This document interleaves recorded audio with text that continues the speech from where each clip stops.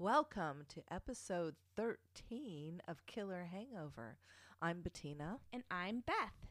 And tonight we're going to cover 3 different states in our true crime story. And Beth, you've got the paranormal and the drink. So what do you have for us? Yes. So, the 3 states that you are covering are North Carolina, Florida, and Georgia. So I kind of had my pick of the location I wanted to cover for my paranormal story, and I chose Florida. All right. And since I chose Florida and would really enjoy a nice tropical vacation right about now, I decided to make a Miami Vice. Oh, what's in it? A Miami Vice is actually a blended cocktail of 2 different cocktails. Okay. I actually didn't know that. I just thought it was just a blended drink. So boy, oh boy, was I a little surprised how much goes into this cocktail. Okay, so it is a combination of strawberry daiquiri and a pina colada. Oh, nice. That's why there's pink on the bottom and yellow on the top. I know. It's very lovely. So cute. So let's start with the strawberry daiquiri layer. I didn't just go and get what? Oh, I thought you were waving at me. She's airing away her dog's fart. I was like, why are you waving? It's so gaseous right now. Gaseous? What does that mean? Cassie. Oh. I don't have it over here, so keep waving your It's hand coming, like honey, you it's were. coming. Damn dogs. Okay, so the frozen strawberry daiquiri, I didn't buy like a mix or anything. I made it from scratch, or as my 4-year-old says, I made it from scratching. It is. So the recipe is 1.5 cups of crushed ice, 10 ripe strawberries, 3/4 ounce freshly squeezed lime juice, which I actually used lime essential oils. Oh. 3/4 ounce triple sec, and 1.5 ounces of rum. And I actually used a little more than that. Then you put it in a blender, you blend it all up, and boom, there's the pink bottom portion of your drink. Okay. Then you clean out your blender, and you go and you get another 1.5 cups of crushed ice, 1/2 cup of fresh or frozen crushed pineapple, and I didn't do that. I used pineapple juice. And then 2 ounces of coconut cream, and I didn't do that because I don't like coconut, so sorry. 1.5 ounces of Malibu rum. Didn't do that. I don't have Malibu rum. I just did a lot of Captain. So the top layer isn't really. And then 1 ounce of dark rum. Nope, didn't have that. So I added just extra Captain. Oh, and by the way, a shot of tequila. What? So the top layer is really ice. So the top layer is a bunch of pineapple, ice, pineapple, and a bunch of rum. and a bunch of rum and tequila. And a shot of tequila. Yeah. Okay. So It's Beth's this Miami is Vice. Beth's version of Miami Vice. So Okay. Well, I think I'm just getting the strawberry now, but it is those fresh strawberries. is absolutely delicious. Yeah. It is really good. And I'll be honest, I'm not really a fruity drink kind of a person, so I was kind of I'm not either. But I think because it was fresh strawberries, it has that tart. It's not terribly It's not sweet. super sweet at all. No. It's not so super sweet at all. It's you can make really the real very version good. or you can make the Beth version. The Beth version has a little added alcohol. Who knows what's going to happen at the end of this? Paranormal will be very interesting, let me tell you. All right, Mama. Tell me the true crime story. I'm going to start off a little different. I'm going to start off with the victims. Okay. Because I think they're more important than this guy. Rosanna Miliani, age 26, was last seen by a clerk in a general store in Bryson City, North Carolina, on December 7th, 2005. She was last heard from on December 6, 2005, when she called her dad from an inn 5 miles out of Bryson City. She told him that she wanted to go hiking on the Appalachian Trail. 2 years later, the clerk called the police after seeing a photo on TV. 2 years after she went missing. He said the photo looked like the man that came in the store with the very nervous Rosanna. The man said he was a preacher who visited campsites around the Appalachian Trail. They bought a sleeping bag and walked out. John Bryant, age 80, Irene Bryant, age 84. They loved to spend time hiking together. Good for them at that age. On October 21st, 2007, they chose the Pisgah National Forest in the Appalachian Mountains in western North Carolina. They didn't get far that day.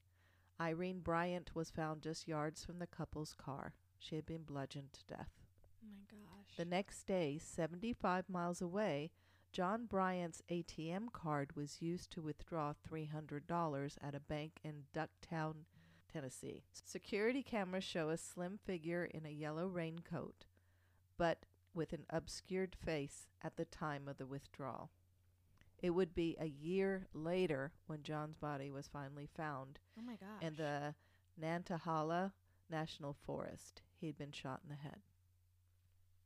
December 1st. So had he been there that whole time, or? Yeah. Wow. He was shot. He was shot shortly after the withdrawal. And so he was there for a whole year? Mm-hmm. Oh my gosh. He was very well hidden. The Bryants went missing October 21st. Mm-hmm. Now, December 1st, the same year, Cheryl Hodges Dunlap, 46, a nurse, mother of 2 grown children, and an active member of the Christian River of Life Church, decided to go hiking in the Apalachicola National Forest. And sorry if I'm totally slaughtering that. When she didn't show up, sound like a very easy word to say. when she didn't show up the next day to teach her Sunday school class and then was absent from work on Monday, she was reported missing. Her car was found on December 4th with a flat tire just outside of the park's entrance. She may have been trying to flag someone down to help her with the tire. Just to give you an idea of how undaunting the task to find her was, the Apalachicola National Forest is the largest U.S. national forest in Florida. Wow. It is 6,032, 890 acres. Oh my gosh. That's huge. Yeah. And if you can imagine valleys and hills and trees In and Florida? trees and trees and trees. Mhm. Wow. Because I would totally picture that, like, because we lived in North Carolina. I guess when I think of Florida, I think of the Miami beach. Vice. Yeah, we're not that far south. On December 2, 3, and 4, security cameras at areas ATMs showed a slim man wearing a hat, gloves, and something covering his face, using Dunlap's ATM card to withdraw money. Obviously, he had her PIN because he was able to withdraw. Sure. On December 15th, hunters in the Apalachicola Park noticed buzzards circling, and they found a human body with no hands and no head. Oh my gosh. On December 6th of the same year, 2007, the headless and armless body of Michael Scott Lewis, 27, was found in the Tomoka State Park, 3 miles north of Ormond Beach, Florida. No arms and no head. Yeah. They wanted his identity to be, no fingerprints and no face. Wow. Meredith Emerson, 24, decided to go for a hike with her dog, Ella, on January 1st, 2008. She left a note for her roommate. Taking Ella hiking, hope you had fun. Meredith did not return that day, and when she didn't show up for work the following day, her friends became very concerned. They notified the police and began their own search for her. In the areas that she had marked in a hiking book, she was an avid hiker, and eventually found her car parked in the Blood Mountain trailhead. Blood Mountain is in the Chattahoochee National Forest in northern Georgia. Okay. These are just so all spread out. Mm-hmm. Mm-hmm. So no wonder they weren't tied together. No, not at all. On January 1st, the same day Meredith went hiking, Seth Blankenship, an ex-cop, walked the bloody mountain trail also. He came upon a place in the trail where the ground had been torn up, and strewn around was a water bottle, a dog leash, sunglasses, a police baton, and a hair barrette. He recalled very recently seeing what he thought was a father and daughter walking. The man was old and carried a police baton, and the young woman was holding the same leash she saw on the ground. Remember, he's an ex-cop, so Right, he so would he- pick he- up on these Yeah, things. exactly. Something was wrong. He spoke to another hiker, Bill Clausen, who told him that he had seen a scruffy old man with a dog hiding in the woods. What? They walked back to the spot where he had seen the man, but he was no longer there. They continued searching the trail and in the evening left the items found on the trail at a local store, just for safekeeping, I'm Okay. assuming. Nothing was reported to the police because they really didn't have anything to report at that Right, point. right. The next day, Clausen saw a TV bulletin about Meredith's disappearance. He called the police with the events of the day before and gave a description of the man he and Blankenship had both seen at different occasions. On January 3rd, authorities held a new conference about a person of interest in a case with the description of the old man hiking with his dog. It wasn't long before a gentleman named John Tabor called with information. He owned a house siding business and said that the man fitting the description of the person of interest was Gary Hilton, who had worked for him for the past 10 years. He gave Hilton's information, including the car he drove, a white Chevy Astro van with a certain tag number. Later that day, during the late afternoon newscast, authorities released Hilton's name and photo to the public. So once they got some information, things started working really fast. Good, yeah. On January 4th, according to a GBI report, that's Georgia Bureau of Investigation, Michael Andrews got his lawn care truck stuck by a stream. He walked towards a campsite to ask for help. He said a man at the site quickly got up and walked towards him as if he was trying to keep him away from the site. When the man couldn't help him, Michael Andrews called the police for help. After learning about the police call, the man quickly loaded his van and drove off. Oh, suspicious. The police then got a call from a Chevron gas station.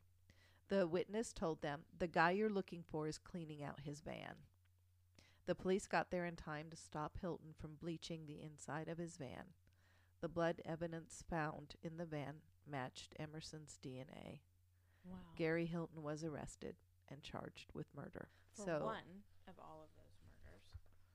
This one, yes. So Meredith was held captive in Hilton's van for 72 hours. Wow. She stayed alive by giving him wrong PIN numbers every time they went to an ATM. And he tried to withdraw money with her ATM card. This caused a trail of recorded locations and failed transactions. Unfortunately, the GBI did not get this record in time. Oh, smart girl, though. She tried. According to the interview that the Atlanta Journal-Constitution got from the GBI, Hilton told them that he targeted the 24-year-old because she was a woman. Boy, was he wrong. Meredith was smart, she was strong, and she was a fighter to the very end. Good for her. That's the only thing that broke my heart in this case, said GBI agent Clay Bridges, who interviewed Hilton. She was doing everything she was supposed to do to stay alive, and we just didn't get there in time. The system just didn't keep up with her. That just broke my heart to read that. Hilton said he couldn't kill Meredith's dog, Ella, so he set her free. I guess Hilton was a big dog lover, and But he can kill people. he had his own dog, too, that he just did everything for.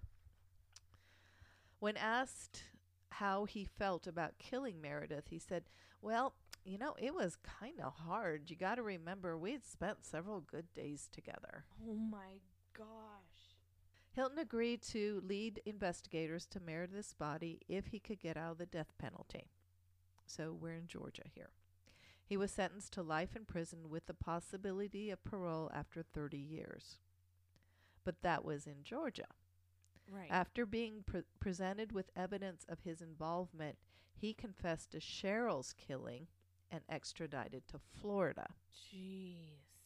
In This April, isn't just like across county lines like some cops have issues with. This is across states. Mhm. In April 2011, it took a Tallahassee jury 1 hour and 20 minutes to unanimously recommend the death sentence. And this is in Florida, which had at the time a death sentence. 2 years later, he was sentenced in North Carolina to 4 life sentences for the deaths of John and Irene Bryant. Jeez. And I guess the evidence they found were several strong matches for John Bryant's DNA in Hilton's van. Was he claiming not guilty to all of these? Pretty much when he was shown the evidence, Mhm. he admitted He did. doing it, yeah. Wow. Hilton, or the National Forest serial killer, is believed to have committed many more killings, including Rosanna Miliani, who I started this podcast with, and Michael Scott Lewis. But there was no evidence to that. But everything just kind of pointed to it, with him Yeah. being seen at the store. And Sure. now, who is Gary Hilton? Well, we'll start with his good qualities. And there's only a line. In his youth, Gary Hilton was a nice-looking guy. He was a runner, and by some test, he was actually at the genius IQ. Ah. He loved the outdoors, especially hiking. Oh, that makes sense. Moving on, because that was the end. of That's his it. good That's all qualities. his positive qualities. When Gary was 13, he shot his stepfather, What? not killing him. Reason? He was convinced that his stepfather had taken his mother away from him. His stepfather shot him. did not press charges, but did send young Gary to a mental hospital. What? Despite all this, Gary was able to enlist in the Army when he was 17. They still took him in the Army after that? Must have been desperate. Oh, boy. He was sent to Germany as part of the Davy Crockett platoon. So, the Davy Crockett was a recoilless nuclear gun. And I read that this was somewhat of a suicide mission, because if the gun was actually fired, it could easily misfire and kill those people that were holding the gun. I don't know. These Something. people are crazy. So if anybody knows more about it, please let us know, because I don't know about this. Don't know about weaponry at all. About 3 years into his enlistment, Gary started hearing voices and was diagnosed with schizophrenia. Put once again into a mental hospital and honorably discharged from the military. Hilton had a hard time keeping a job as well as a wife. He was married 3 times. You know, that just kind of floors me every time we talk about these, especially it seems like the guys that I have chosen to report on or to do a podcast on, they're all married several times. It's always so crazy to me that they're married. How do these women not? I don't know. Well, I mean, obviously, like with the Kansas City Strangler, also, the first couple of wives leave him for a Yes. reason. Yes. So luckily, Hilton had no children. His marriages That's didn't. another positive you could have added to his list. Dang. Okay, we'll move that up there. His marriages didn't last long. The first one lasted 2 years. The second lasted 9 months. Uh-oh.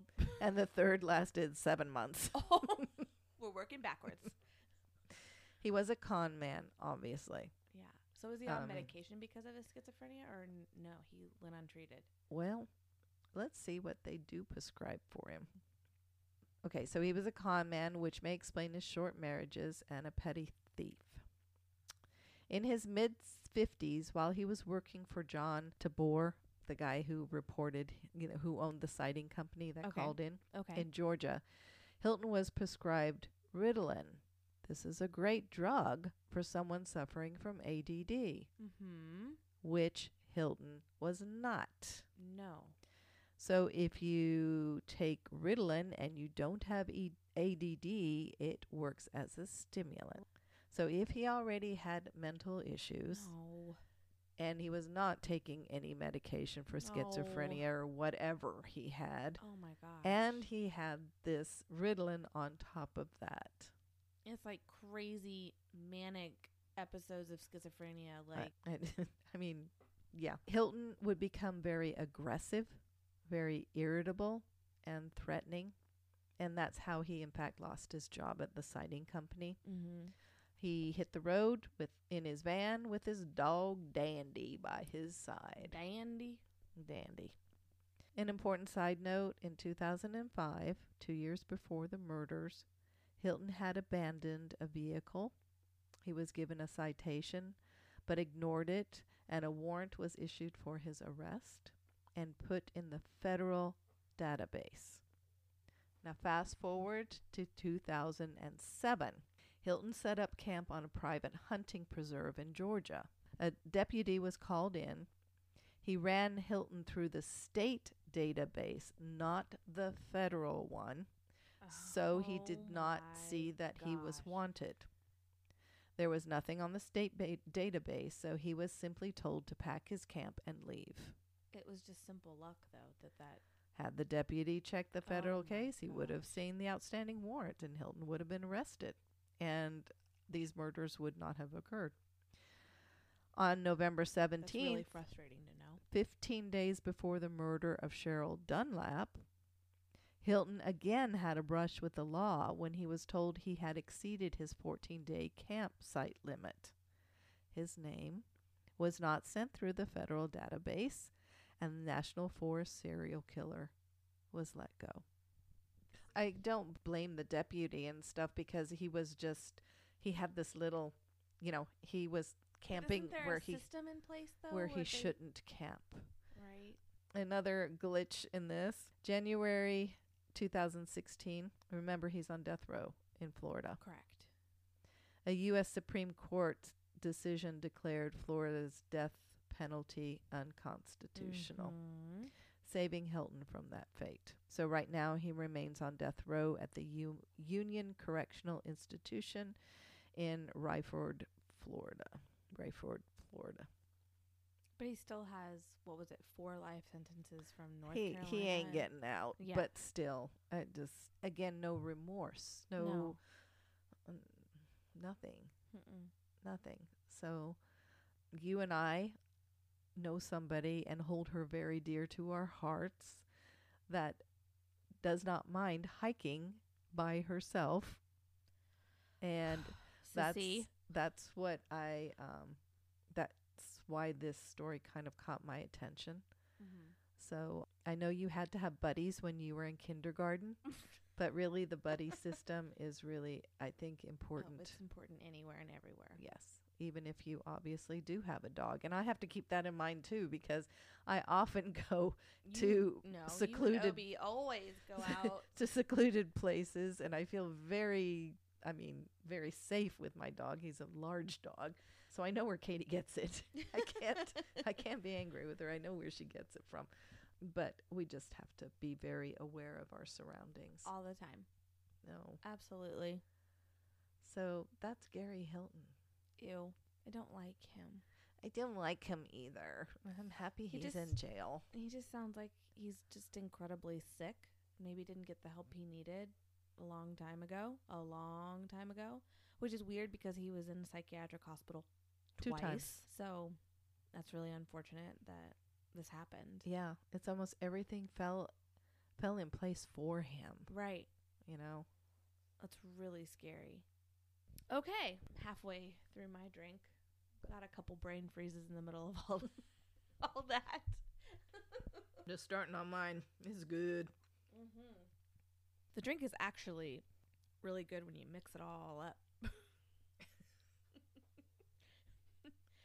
I would like to sing, put the lime in the coconut and stir. What is it? Put the lime in the coconut and stir it all up. Yeah, but I didn't use coconut, so let's lighten things up a bit.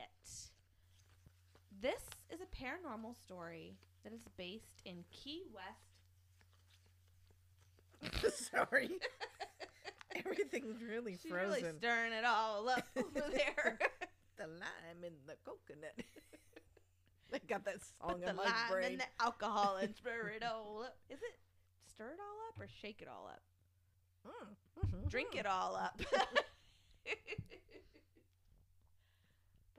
I believe it's twist. So Is it really? put the lime in the coconut and twist it all up. And the peanut gallery And the speaks. peanut gallery. My husband from the other room. It's twist. Okay, I get it. I'm wrong. Anyway. Okay, so this paranormal story is based in Key West, Florida. Key West is filled with haunted tales of pirates, haunted forts, and ghost ships. But this supernatural tale is not of a place, but of an item. A very beloved item. Oh, this is different. Yes. They say the things we love to possess end up possessing us. Mm-hmm. And that seems to be the case with Robert the doll. A little boy named Robert Eugene Otto, went by the name Gene, was born in 1900. He lived with his parents at 534 Eaton Street. When he was 4 years old, Gene was gifted a doll, a very lifelike doll, one that greatly resembled Robert himself. Now, the story is either he was gifted this doll from his grandfather after a trip to Germany, or a recently fired maid that practiced voodoo gifted him the no. doll before her departure. Oh, no. So, I kind of like that one because it has a little more of a creepy vibe to it. so is the doll, sized lifelike, or is it a baby doll? The doll is actually 40 inches tall. Oh, my goodness. So it is very lifelike. So regardless of the story of where this That's doll... creepy. I know, that's creepy in itself. It gets even creepier without even the paranormal aspect to it. The doll itself is very creepy. So regardless if there's black magic in it or just a high emotional energy attachment, the doll was actually made in Germany by the Steiff Company. Mm-hmm. It's the same toy company that made the teddy bear in honor of Teddy Roosevelt. And it was likely not made to be a toy. It was probably made to be a window display. That's yeah, I'm going to put my kid in the window. Because it was seriously one of a kind, this doll was. So it's probably Yeah. used to, like, kid... What? I just realized, no, the doll was made... I know, but it looks like the little boy. maybe so to show it's like- clothes or something. Oh. Where are you going with that thought? I don't own a clothing store. Well, I'm thinking their house. Sitting in the doll was made at the Steiff Company, and then the grandfather went to Germany and either got this doll or some voodoo lady got it. But I think you it's don't more have to likely. repeat everything. Do we start again? We start at the You beginning. just How are you? did.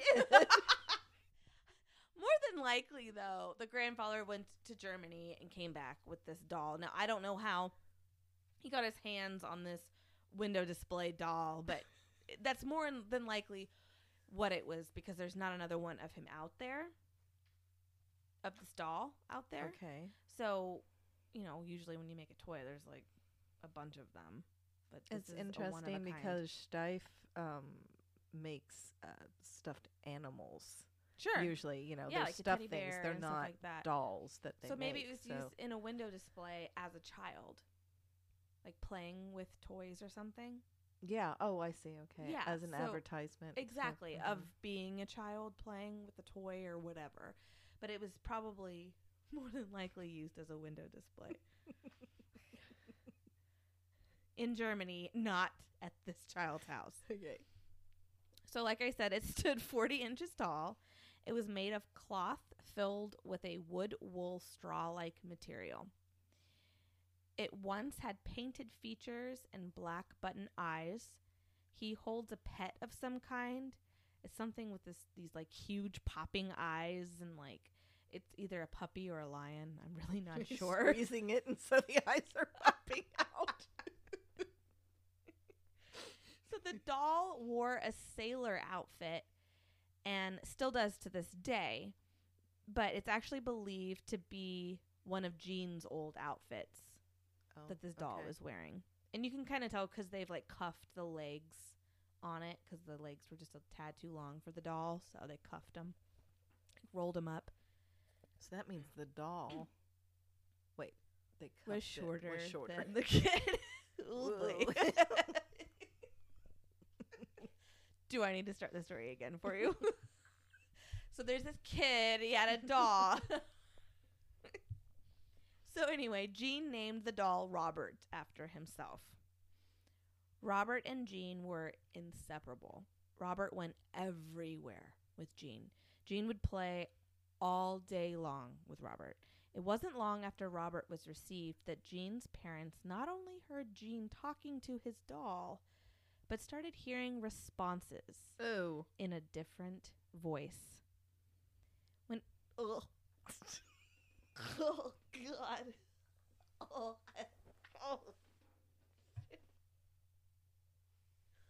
I think your dog needs to use the restroom. Oh my God. Oh my God. I told you it's bad. Oh my gosh. I think I might actually die. Holy cow. It's like vomitous. Anyway, when any mischief was caused in the house, Jean's response would always be, Robert did it. He's probably right. There was loud thuds. Robert did it. Mutilated toys found. Robert did it. His parents reported seeing the doll's expression changing. No. They would hear giggles coming from empty rooms where Robert was left. And out of the peripherals, they swore they saw the little doll sneaking up and down the stairs. One night, Jean's mom woke to the sounds of Jean screaming, begging for his mom to come and help. She tried to get into his room, but found it to be locked. Oh, no. Once she finally got into the room, she found her son huddled in his bed, his beloved doll sitting on the foot of the bed. Jean was scared, but the love and inseparable relationship of the two never ended. Oh, my gosh. When Jean got older, he became an artist. When his parents died, he moved into their home, the one that he grew up in, and he and Robert lived there alone. What? The doll even had a room of his own, a room dedicated just for Robert, with a window seat overlooking the street. He was said to be quite a recluse while he painted. Jean, not Robert. See, he was a window mannequin. Except for his doll. Jean did get married to a woman named Anne. Well, Anne must have had a few cookies loose. I'm sorry. A few cookies loose? I don't think I've ever heard that saying before, ever. I made it Screws loose or cookies loose? She had cookies loose. Yeah, so she moves into this home with him. And Robert. But instantly hates Robert. She ended up begging Jean to lock the doll up in the attic room. So one day a plumber comes to the house, and while working, he hears giggling. He turns, and he finds that the doll had moved across the room. Jean locked Robert in the attic. After that episode? Yes. Soon after they did that, children playing out in the street started reporting to Anne and Jean as well that Robert would satch them. Stare at them? Yep. Stare at them. We'll go with that. From the upstairs bedroom. Jean couldn't believe it. He had locked the doll away in the attic.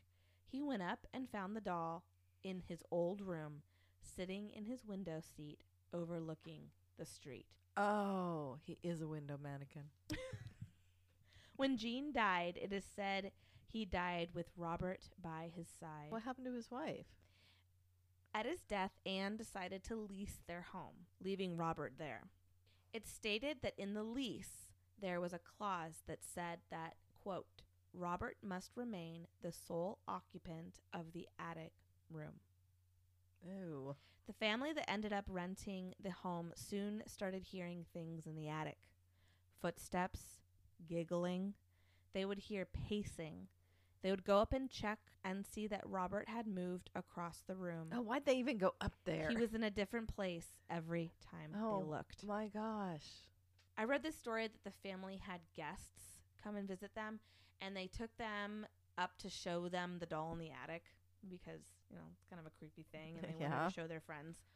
And so they started telling the story about how crazy Mr. Otto Gene had been and how he was like obsessed with this doll. And as they were telling this story, the friends noticed that the doll's face was like transforming in front of their eyes to like total anger. As they like, every time they started laughing at Gene, the doll's face was just getting like really angry. Gosh. And they all noticed this and they got freaking scared and just left. Holy so smokes. Well, yeah. Jeez. When Anne died, Robert the doll was donated to the Fort East Martello Museum. He was placed in an old Civil War garrison that is said to be extremely haunted itself. Oh, great. And his haunted antics have not stopped. Guests still claim his facial expressions change. They all get eerie feelings, and cameras and electronic devices fail to work around Robert. He's sitting in this chair in a glass case. Yeah. And like surrounding the glass case on all the walls, there's all these letters from people who have come to visit him. And the letters are all apologies and begging forgiveness. What? From the doll. And asking him to like remove the curse that he set on them. The museum curator Corey Convertito, I'm so sorry if I am saying that incorrectly, Convertito, and she is the curator of the museum as well as his caretaker. She says that they receive 1 to 3 letters a day of apologies and begging forgiveness. Oh my gosh. And she acts as Robert's proxy, and she responds to emails and notes that she gets from children. She also handles social media feed as well.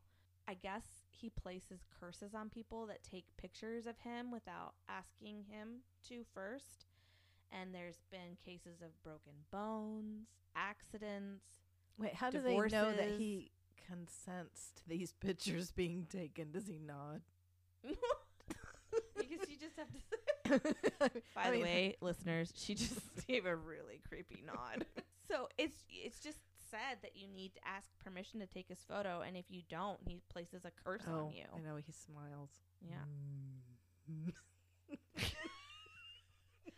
I am totally leaving that sound effect in. They also say that people send him sweets, money, and occasionally joints. But the curator asks that needs to stop because they are a museum. Robert does not like to be touched. A paranormal investigator that works closely with the museum came to take photos of Robert. He wanted to take his hat off.